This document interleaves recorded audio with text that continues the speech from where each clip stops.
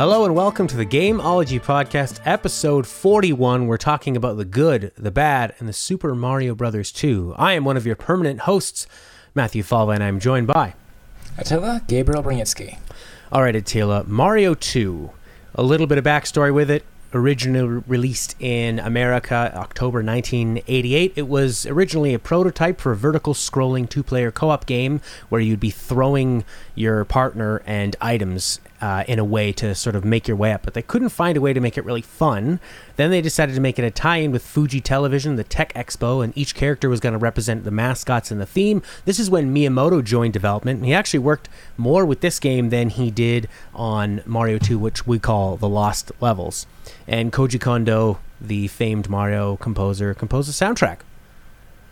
This was they originally put this out in America because they thought that Mario 2 The Lost Levels would be too difficult for stupid idiot North Americans. So going back to this game, what did you think? Did you have any initial thoughts on it? I mean, it's definitely like most people kind of have this knee-jerk reaction to like, oh, it's the Mario game that isn't really a Mario game. It's just, I believe, if I'm not butchering the pronunciation on this, it was released originally as Yume Kojo Doki Doki Panic in Japan. Hi. And the outside of Japan, what we know as Mario Bros. 2 is known as Super Mario USA, just because it was released for like North American audiences who, as you said, were playtesting indicated that North American audiences would find the original Super Mario Bros. 2 too difficult to play. And it is ridiculously, that is how it's known around here. That's the first thing you come up with because it is very, very difficult. Yeah, I mean, that nowadays, though, that's got nothing on some of the junk that people are kicking out of Mario Maker. Absolutely. It's one of the things I always tell kids at camp is that it's not hard to make a difficult level, it's hard to make a fun level. Absolutely. I mean, that's like what they were saying. They came up with the idea of this vertical scroller, but they just couldn't make it fun. And we do see that's one of the biggest differences in this game compared to the first one. And I would call this a Mario game, and that's why I wanted to say that Miyamoto did work on this and Koji Kondo the mechanics feel pretty close to Mario in terms of like the jumping and the game feel of it. A lot of the enemies that they introduced in this became Mario staples later on.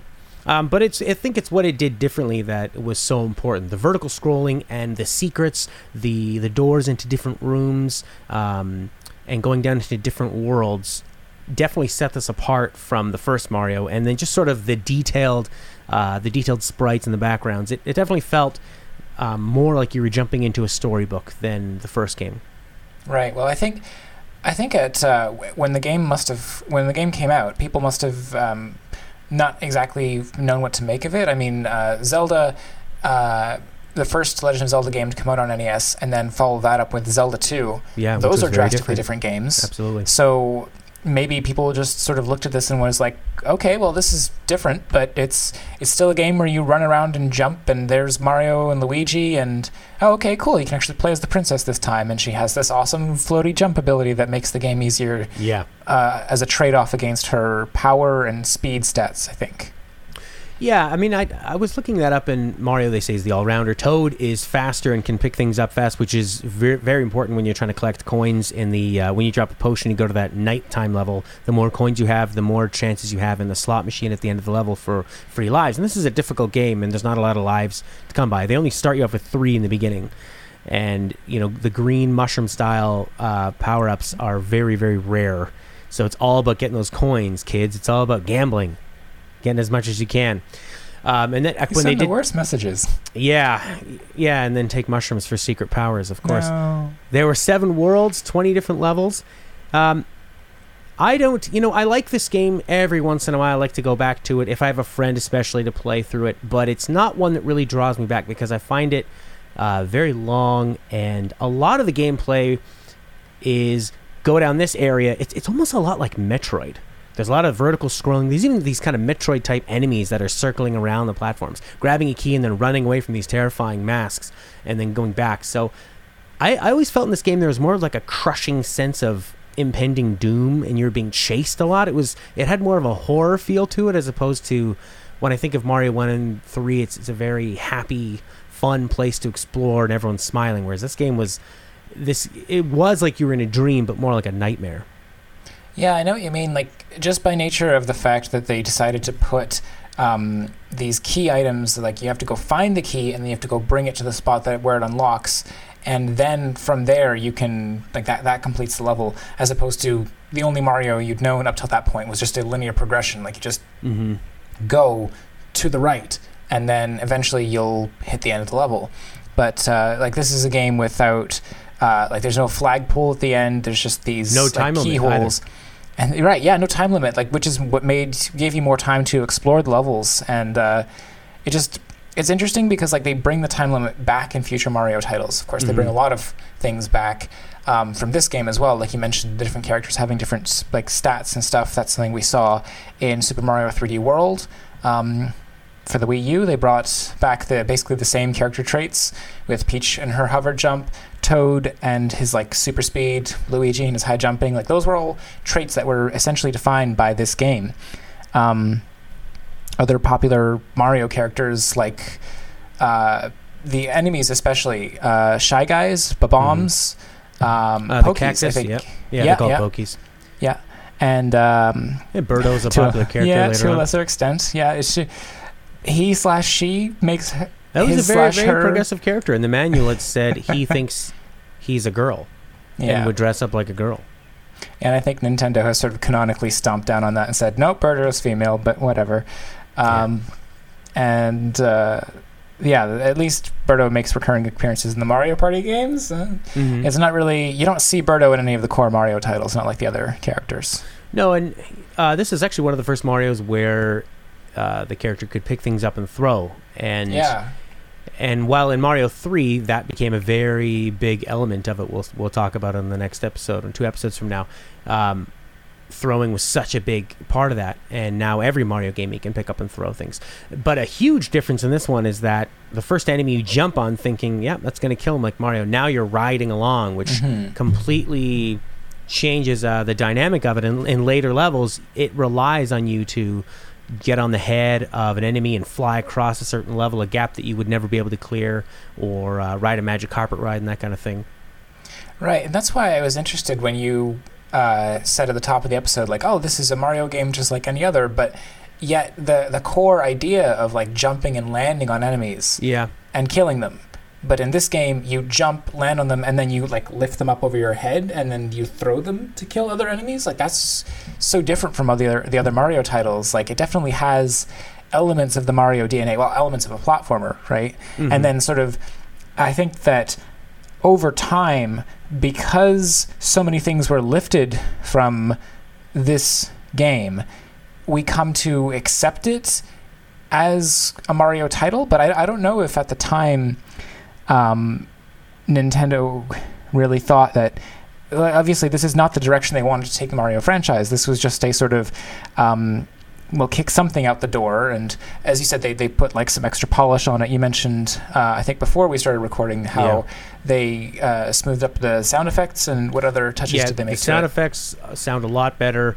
They added a lot of backgrounds to it, where in Doki Doki Panic, when you reach the end of a level, it's just a very bland, I think, solid color screen as you're doing the slot machine level, whereas in the USA version, they created a nice background. They actually made it look like a slot machine.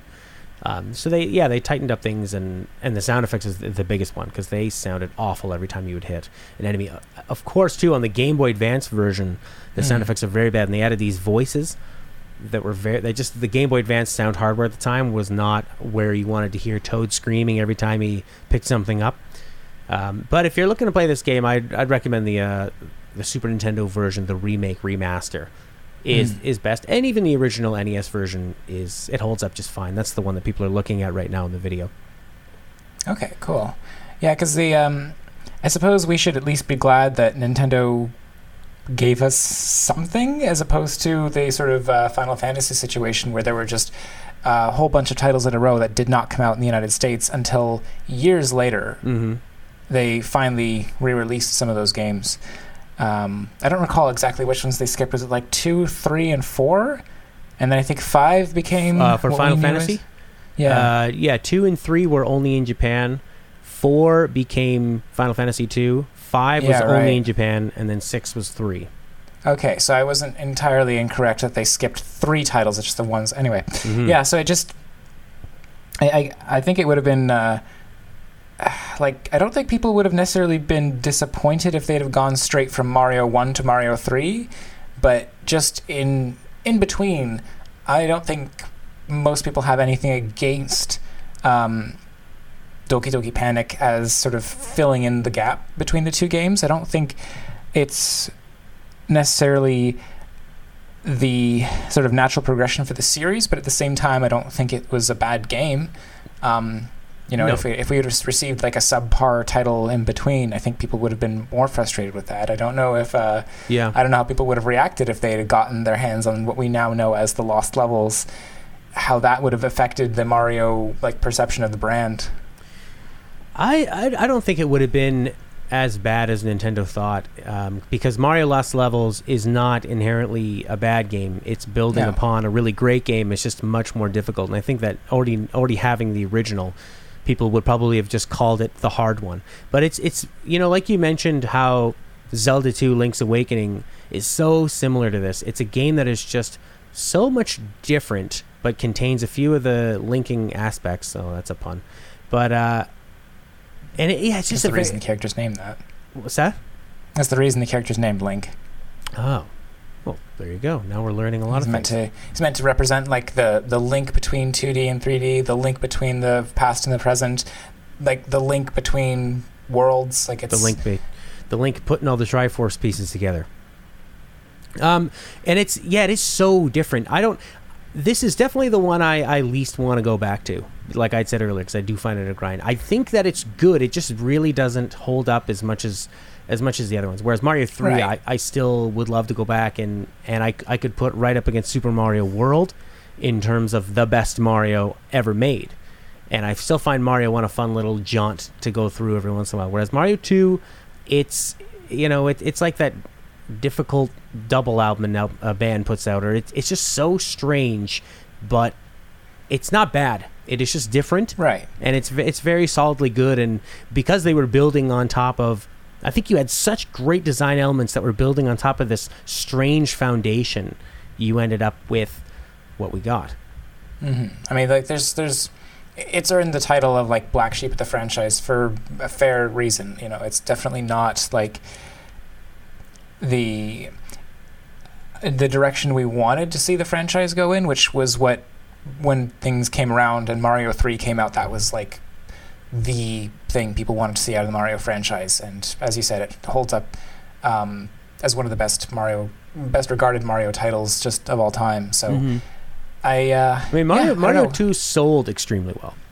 A lot of that is to probably to do with it being the sequel to the most well-known game of all time. I mean, it's for my girlfriend that doesn't know a thing about video games. She has played Mario games, and she knows that. I don't know what she counts as those, but it's a canonical game in. I mean, it's just a part of pop culture. Mario. I feel like we're kind of bashing it quite a bit, but it did do some really interesting things. I mean, introducing the digging mechanics, the doors to different areas, a lot of the secrets. There were so many secrets in this game. The different there's earlier on there's a choice you can make where you can go to the right and you can head towards the normal exit of the level, but you have to go through a lot more hardship. Or you can jump over a waterfall to the left. You can climb up a ladder. You have 2 bombs that are planted, and it's very tricky because the bombs are on a timer. They'll hurt you, and you need to throw them down this pit that goes down a ladder and destroy a wall.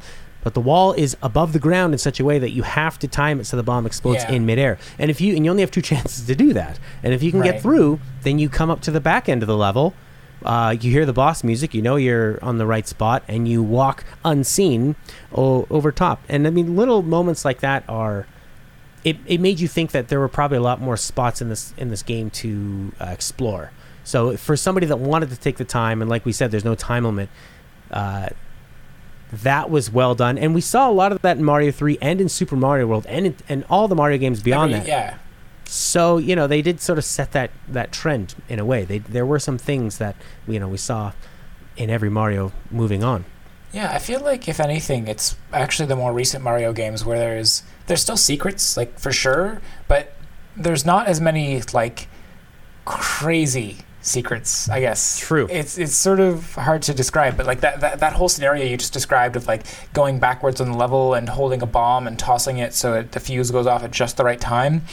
I don't feel like that's necessarily the kind, like the nature of the secrets that you encounter in today's Mario titles. No, now Mario titles are just to give you a quick reward. Right, exactly. They give you a like maybe a secret star if it's a Mario 64 or Sunshine type level. It just the fact that they wove these kinds of experiences into the game, into the core game, rather than just letting them serve as a sort of skip to the end mechanic or other such secrets. Like, it's just interesting to see how it's now like finding these things is now more in line with the core experience of the game as opposed to some side attraction. Like getting through and like finding all 120 stars in Mario Galaxy, you now have to, it has to be possible to find all these things. You can't have things that are that obscure anymore because if they're now part of the core game experience, you can't have people missing out on them. So I guess, there's something gained, something lost in the progression of all these franchises, but that's definitely something that I think there's a lot of people who are especially nostalgic for that nature of secret, that kind of like, Mario 1, you jump up to the top of the screen and you can run along like where the user interface of the game is being displayed. It doesn't feel like something that, I don't know, you sort of feel like you're somewhere where you shouldn't be, almost. Yeah, you feel like you're breaking the game in a way, but it's done intentionally, and it's not Absolutely. it's not like a big celebrated reward. It's like a little wink to you from the game developer. I'm really glad they made this Mario 2. I bet you that the ideas that they explored here made Mario 3 a better title because of it.